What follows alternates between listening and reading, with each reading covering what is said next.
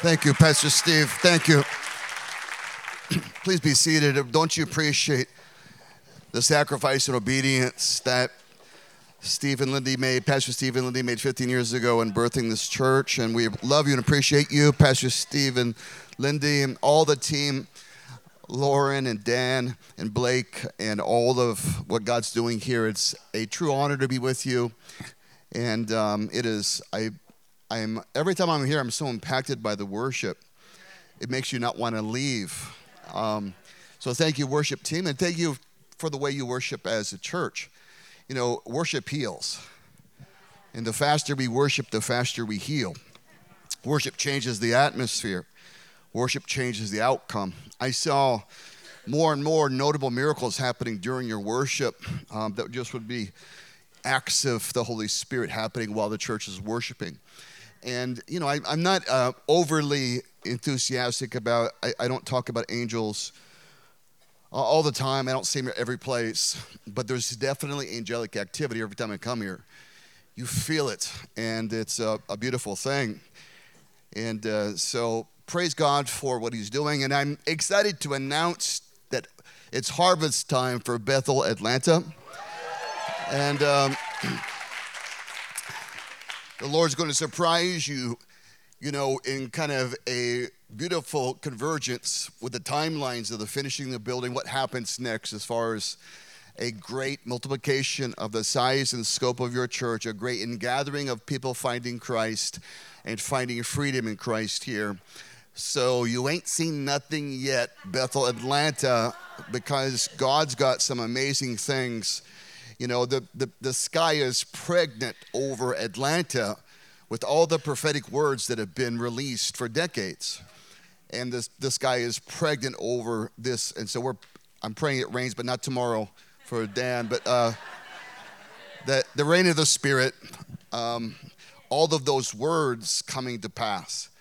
So thank you for your faithfulness, and you that have participated and served and belonged to this church. Thank you for being a part of something truly special and beautiful. I want to show you a little picture of my little tribe of people. This was a couple. In October, we were together in Laguna Beach. Two of my kids live in Laguna Beach, and so if the kids won't come to you, you go to the kids. And we have 4 kids and their spouses and 7 grandkids, the Super 7 as I call them now. And had a wonderful time, and my beautiful wife is there in front of me in that picture. She sends her love, beautiful Mary, and I'm excited. Last year, my wife has this really amazing Christmas village she puts up. It is the size of about 2/3 of this stage is that big, and so it is this huge endeavor. Now, the thing I like about it most is just beautiful, but she's so meticulous about doing it, she won't let me help because I don't do it right. So I'm like, oh, honey, I wanted to help, but you know you don't want me to help. So it works out kind of good for me every year. But last year we didn't put it up. She wasn't, she didn't feel it. This year she's got it up, and so it's fun. Things are more, at least in our home, more like they've always been for Christmas. And God is good, amen? So my message is lift up your eyes, but really it's harvest time for Bethel, Atlanta. And we want to, as believers, it's so funny, we pray for things, and then when they show up, sometimes we act surprised, or what's this? But a tremendous harvest. I just want to say this, thousands of people are coming here. They're going to find Christ, find freedom. So what you have is too good to not be shared, and the prayers and the heart of this church is drawing in a harvest of souls. So in John chapter 4, I'll be reading from just a few verses of this great chapter. Really the best example of personal evangelism in the Bible is when Christ witnessed to the woman of Samaria at the well. Just a couple points, and then we'll talk about them and then pray for each other. Before I get going, let me share something funny. This lovely older woman was at the mall shopping, and she came out after shopping and came to her car and realized she had accidentally locked the keys in her car. And so she lifted up her voice and said, God, please send someone to help me. Almost immediately, this man pulled up in this Harley Davidson, got off his bike. He was the roughest looking man she'd ever seen, covered in tattoos, wearing leather. And he said, "Ma'am, can I help you?" And she said, "Yes, I've locked my keys in the car." Well, he reached down, found a hanger on the parking lot, and in 15 seconds unlocked that car door.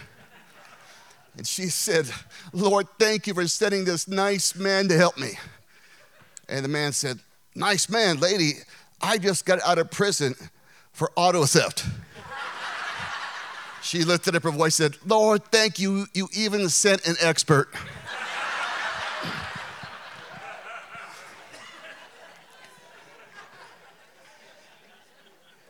Verse 27, I wish we could read the whole chapter, but you guys know this chapter. Verse 27, at this point, the disciples came and they marveled that Jesus talked with the woman.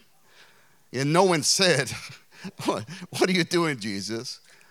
And why are you talking to her?" So they thought it, but were afraid to speak it. That's wisdom.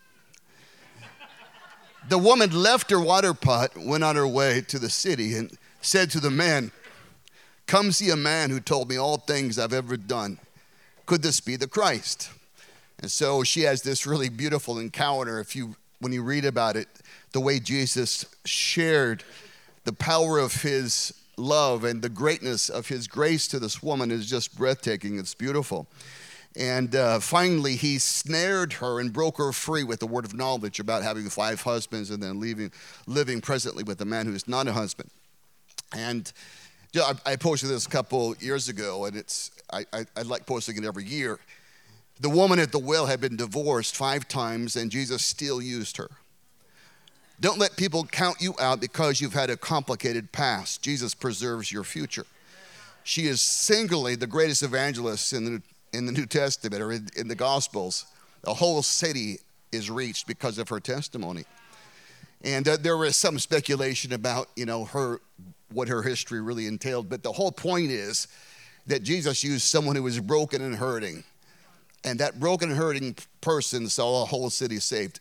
Never let the devil tell you that you're discounted, that you're unusable, that your past somehow has diminished what God can do in your future. God loves to do great things with hurting people, with people that have interesting pasts. So anyways, the next verse says, then they went out to the city and came to Jesus. In the meantime, the whole city did. In the meantime, the disciples urged him, saying, "Rabbi, it's time to eat." Now, Jesus is in the euphoria of the will of God, and he says, "I have food of which you do not know." And therefore, the disciples said to each other, "Has anyone brought him something to eat?" So they right away attached that to a natural appetite. And Jesus said, "My food is to do the will of him who sent me and to finish his work." So Jesus said, the most satisfying moments in life is when you accomplish an assignment from heaven.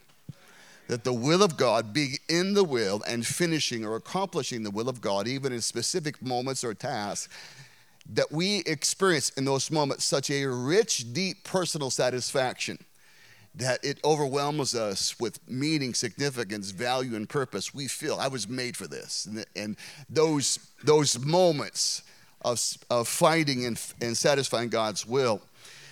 Do you not say, verse 35 is my whole message, do you not say there are 4 months and then comes the harvest? And so just traditionally, I've been doing this 43 years. Mary and I have been married 42 years. And I'm humbled and grateful that God has allowed me to serve his church that long. But the church traditionally, we're so good about postponing till to tomorrow things God could do right now. So we talk about the coming moves of God. I just want to say this. All the ingredients for revival are in Bethel, Atlanta. There's nothing missing. There's no missing key person. There's no missing key ingredient. They're all, the heavenly stew. I can smell the aroma. And it's going to feed multitudes. So everything's here. The presence of God is here. The preaching of the gospel is here. The right leadership team is here. The unity, like Blake shared, the communion of the Spirit is here. And all of those things, plus many more, the prayerfulness, the diligence, the obedience, the love, the the hunger for radical kingdom justice in this moment. All the things that God wants to do are here. There's nothing missing. And so Jesus said, don't you typically say it's going to be harvest in a few months? And then he finished the verse by saying, behold, I say to you, lift up your eyes and look at the fields. They are already white for harvest. And so Jesus said, you guys don't understand. It's harvest time now. It's harvest time now. It's revival time now for Atlanta. It's revival time now for Bethel. I'm telling you, God's going to blow your mind by what happens in just a few weeks or months, really next year in this church. So many things happening so quickly. All of them related to fulfillment of prayers and prophetic words and the vision of the church, the things, the blueprint and the culture God has put upon the heart of the leaders for years. Those things are coming to pass. God cares about Atlanta, and all the world is one of the most strategic cities that God has appointed to be a leadership place for the kingdom. So you're a part of a very special work of grace, and it's just going to get better and better and better. It's harvest time, Bethel, Atlanta. And so Jesus is walking in the Spirit. He's in the euphoria. The whole city's there. So the disciples watched that. They witnessed the woman, the end of the talk. She ran down, the whole city runs up, and now Christ is in the euphoria of having a whole city converted, a whole city converged to him, a whole city transformed by one woman's testimony. And he's talking about the food, the satisfying meal of heaven, doing God's will. And then he said this, I've done what you couldn't do because I saw what you couldn't see. When we can see what other people can't see, we can do what other people can't do. So the power of walking in the Holy Spirit's leadership, and the power of having a prophetic agency through the Holy Spirit giving us leadership, is that when you can see it, you can have it. God never shows us things He doesn't want us to have. So in the kingdom of God, God shows us something by revelation so we can possess it as citizens of the kingdom. And so it's such an exciting time because I see revival. I see revival in Atlanta. I see revival at Bethel, Atlanta. It's already here. You're already having revival as far as a revived, beautifully kingdom culture church where all the ingredients are functioning, operating. But I see the ingathering. I see the repercussions, the consequence of the effect on your city and culture. It's going to be phenomenal. So get ready, fasten your seatbelt, and get ready for things to happen, because all of a sudden the church will be bigger. Well, I liked the church when it was smaller. Of course you did. Of course you did. You got more attention and more I get it. But God cares about souls. And Atlanta has been positioned and appointed to be a city that carries and exemplifies and models revival for the rest of the world. And so God's adding souls. God's adding in the book of Acts. And many souls were added, and then it just says, and many souls were multiplied. They kept going until there was this great escalation in the amount of people coming to the kingdom. And so I see it. I can't wait for you guys to see it, to experience. Now, I just want to go a little bit further with this. I want to say in your family, it's harvest time. It's harvest time for the backslidden one to come home. It's harvest time for prayers to be answered. It's harvest time for all kinds of things that have been on the burner of your intercession and burning in your heart for passion, and the unfinished business of the things you know God wants to do. It's harvest time for your life. Just elbow someone and say, it's harvest time.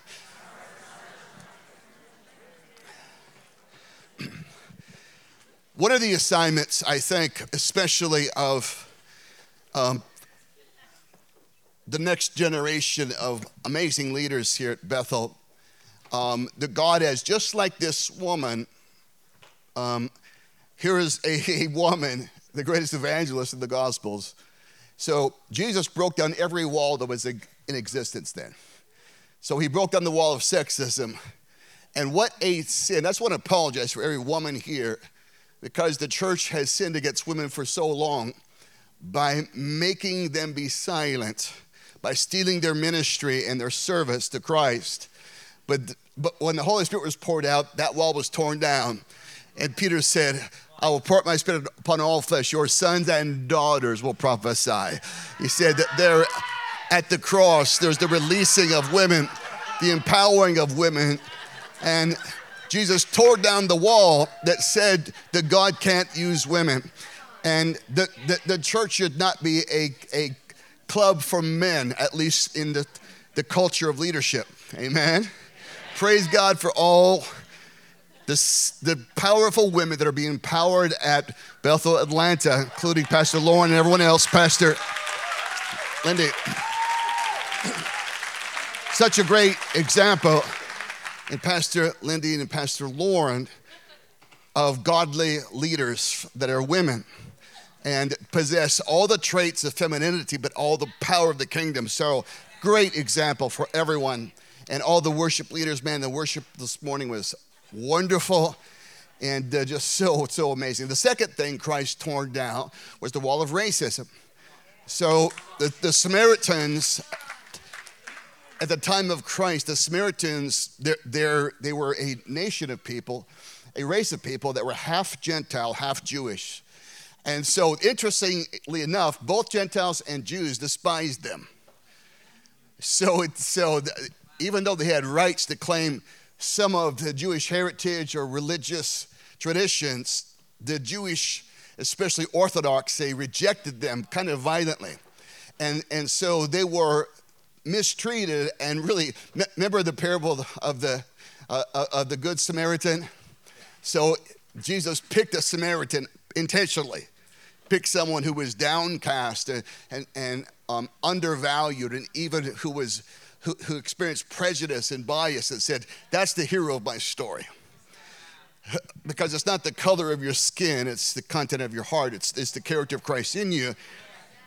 Who can love people the best? Sometimes it's the people that have been hurt the worst. And so Jesus tore down the wall of prejudice. Now, I just want to say a couple of things. The body of Christ in America, we've not handled the last couple of years really good. So the church has become whiter, the church has become blacker, black church blacker, white church whiter. So everyone's kind of retreated back to the corner. So Bethel Atlanta is breaking that down, along with other kinds of churches, to set an example. So we have to show the world, because the world doesn't know how to do it. So you can't defeat hate with hate and all the things that they're, I never assign ill intention to people that are doing something that's hurtful or wrong, especially in the culture, because without God, you often have a stupid solution to a real problem. And the solution makes the problem worse. But I don't assign people ill intent for those things. I just want to say that the answers are in the kingdom. So the answer is in the love of God. So the love of God gives us the capacity to overcome these things.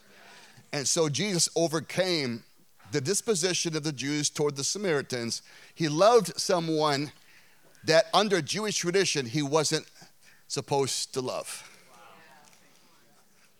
Any belief system that you have that denigrates your capacity to love other people is wrong. Any religious tradition that you have that empowers you to act unchristlike towards someone for whatever reason is wrong. Amen? So we want to love people even when we disagree with them, etc. So the third thing Christ did, I'm kind of related to the racism, is he overcame religious bias. So the Samaritans almost had a similar belief than Jews. They, this is the well of Jacob. So they really tried to latch on to as many Jewish traditions as possible. But like I said, the Jews rejected them. And so Jesus didn't let that inferior, they tried to include themselves in a family that wouldn't receive them. Ever had that happen? Yeah, with friends or other people, you're not really part of our circle, man. Back off, And the Samaritans wanted to belong, but they wouldn't. The club wouldn't let them join. So Jesus overcame the arrogance of being right in order to reach someone who was hurting. And I tell this, don't use social media to argue with other Christians about theology. And use social media to witness for Jesus, to shine for Jesus. So it happens to me, Blake, all the time. Someone kind of picks a fight with me. I don't believe that. I don't know. And so right away, because I'm a Bible student, have been for a long time, have a few degrees, and so right away my mind says, I could massacre this person. This will be a bloodbath. And the Holy Spirit says, just tell him God bless. I'm like, you're kidding. That's it. That's it. So, because the church becomes unattractive when it's in disunity. So Jesus said, just love each other. This is my commandment. There's 560 some Jewish rabbinic commandments. Jesus said, here's my commandment, a new commandment I give you, that you love each other. Just like I've loved you, that you love one another. By this love, everyone will know you're mine. So what Blake talked about is really true, that we want to live out a faith that shows love and a communion of fellowship that becomes so attractive, people want to join. So we have a chance now in this moment to model a healthy, beautiful kingdom community that becomes so attractive, people want to belong. Amen? And after they belong, we'll straighten out their thinking. You with me? People belong before they believe. People belong before they get things right. We don't have people at the door saying, excuse me, if you don't check off these 10 lists, these 10 things, do you believe this thing, these 10 things, you can't come. Though we want people that don't believe any of those things to come. We want them to encounter Christ here, to renew their minds, and then after time, we'll let God do a work with them. This is a funny story. Worship team, years ago, 1990, I was driving home from church and I was complaining about the worship team, the worship leader. And I was still the worship leader. That's the whole point. And so I was the worship leader. My bass guitar player was a country guy. And no matter what kind of theme the song had or what kind of genre it was, we turned country. My guitar player was a long-haired rock and roll guy. And as soon as he got excited, he played so loud, you couldn't hear anything but him. And my keyboard player was a lovely older woman who was deaf in one ear. And so she was always a half step behind every note. Catch up. And so I'm leading, and I'm not the best leader. I'm a good worshiper. I'm not a great worship leader. So anyways, I'm complaining. I said, man, because our church had grown, and I said, Lord, I passed this little bar called the Dirty Drummer. And I said, Lord, there are better musicians in the Dirty Drummer playing for 15 drunks than I have for 1,500 people. Jesus' name, amen. And so I get home, and the Lord said, why don't you do something about it? I said, oh, great, it's always my fault. Why do I bring these things up? Why in the world would I start this conversation with you, God? And he said this, what he said next to me, knocked me to my face in my living room floor. I said, command musicians to come out of darkness into my kingdom. And man, it hit me like a lightning bolt. So I hit the ground, and I prayed that. Well, what happened next, the phone rang. The coolest thing, while I'm praying, the phone rang, and it was my high school, my childhood best friend, who was a preacher's son, who's become a famous Hollywood composer, conductor, score writer for movies and stuff. And so he called me after not talking for 20 years, and I don't even know how he got my number. so he became an atheist, and he was kind of running from God. So he said, man, I finally got your number. I said, man, I was just praying for you to get saved and fly over here and become my worship leader. And he that didn't happen. But what happened was, within a couple of weeks, the owners of the largest jazz nightclub in Phoenix, Jim and Nancy Simmons, got radically saved. Now, he was considered the best bass guitar player in our region. She had a great jazz voice. So when they got saved, they brought the best trumpet player, saxophone player, drummer in all of Arizona, these highly skilled jazz musicians. And so they're all sitting in the second row. Now, I'm not a genius, but I looked at them and I looked at my band. And so I kind of brought him up there, and a part of that group was a young man named Israel Houghton, and God told me he was to lead the group. So all that happened, but I said that to say this. So people would write me notes.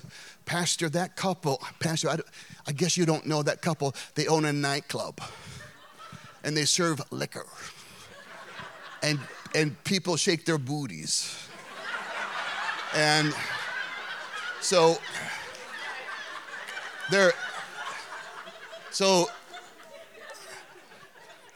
And I just told people, listen, just give Jesus enough time to change people.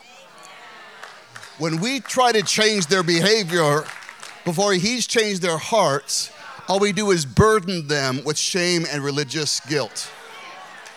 So anyway, so about 6 months after, they're part of the team is starting to really gel, and Israel's really growing.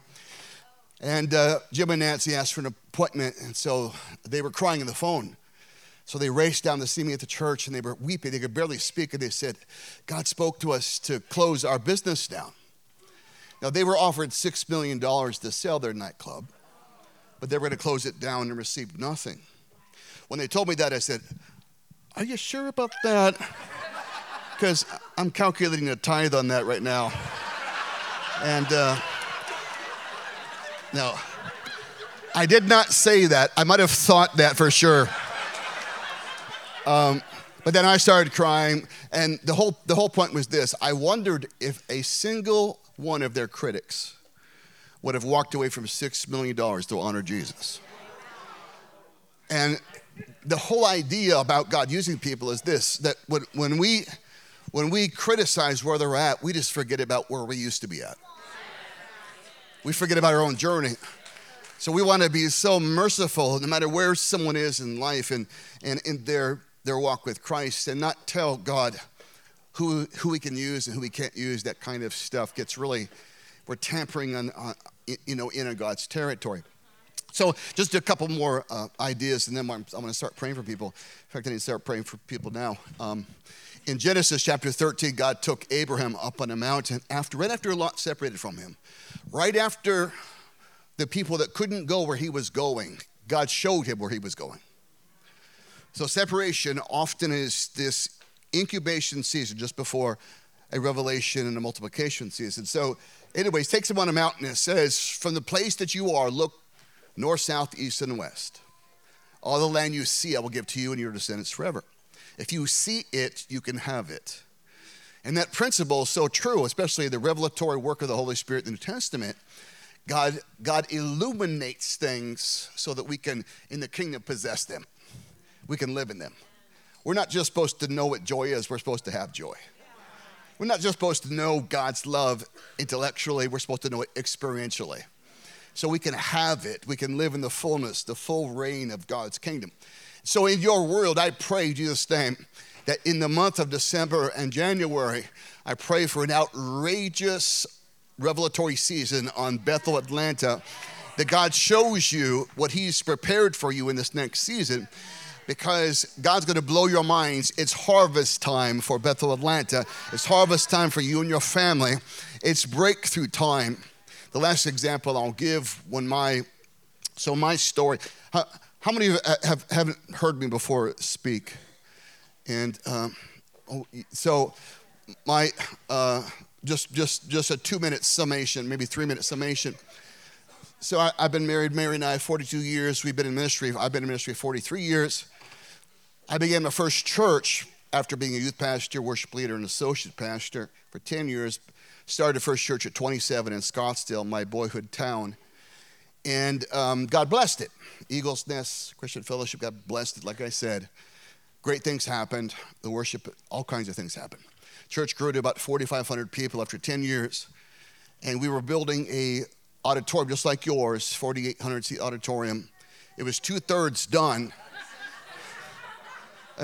It looks that big to me. I mean, I don't know. And when in August of 1995, our church treasurer, a local businessman that I really put in charge of that project and raising funds in the church, embezzled $20 million from our church. So that was front page news, and his story, including his relationship as the kind of non-paid treasurer of our church, was in the front page headlines 10 times. So 10 times, often my picture of the church, never a good picture of me. It's always, yeah. Pastor Maiden looks like a monster. He must be a monster. Had all kinds of things happen, just unbelievable stuff. So the church grew from 4,500 to 140 people over 2 years of time. We experienced 6 lawsuits, 2 class action lawsuits, 15 concurrent attorneys. And I became clinically depressed for 2.5 years. I knew I was depressed because I was finishing my PhD in psychology. And true story. Laid on my own couch and said, "Sir, you're very sick." I said, so every book I'd read, oh, great, I got that too. That's lovely. That's lovely. And so I was 37 and thought my life was over. 37. And my oldest son, Matthew, started self-medicating at 13 when this happened. Imagine losing all of his friends, death threats. We were homeless for 10 months.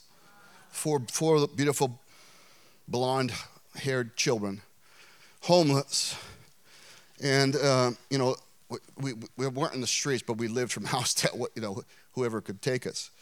And just was, the worst things that could happen.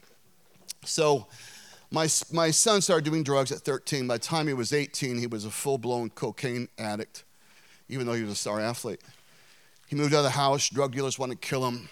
Police want to arrest him, knocking on our doors looking for him. And I just prayed, God, don't let my son die tonight.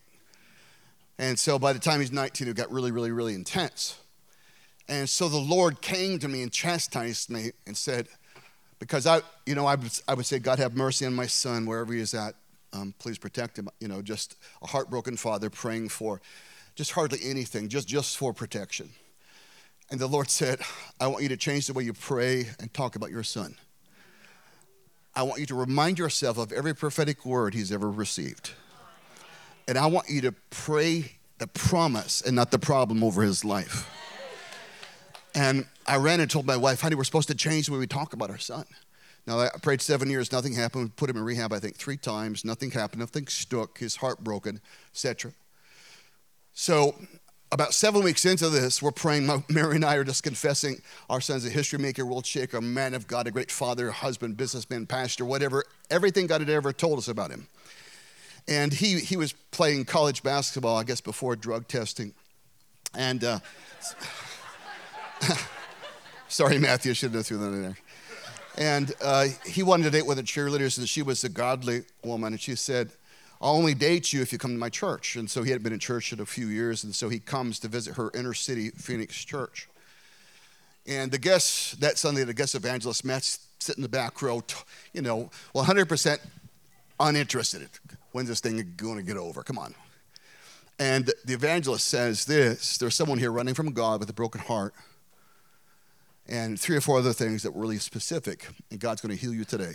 When that man said that, my son in the back row fell out, shook in the aisle for 90 minutes. When he got up, he was set free from a cocaine addiction, just like that, like that. Matthew moved home with the Bible college, was a missionary to Haiti for a year, and he's got 4 beautiful children. He and his wife are executive pastors of our church. He's also a successful businessman. All the things God showed me now have come to pass. And so I said all that to say this. God will show you what something's supposed to be, not what it is. Anybody can see what's wrong. Kingdom people see how God wants to make it right. Amen?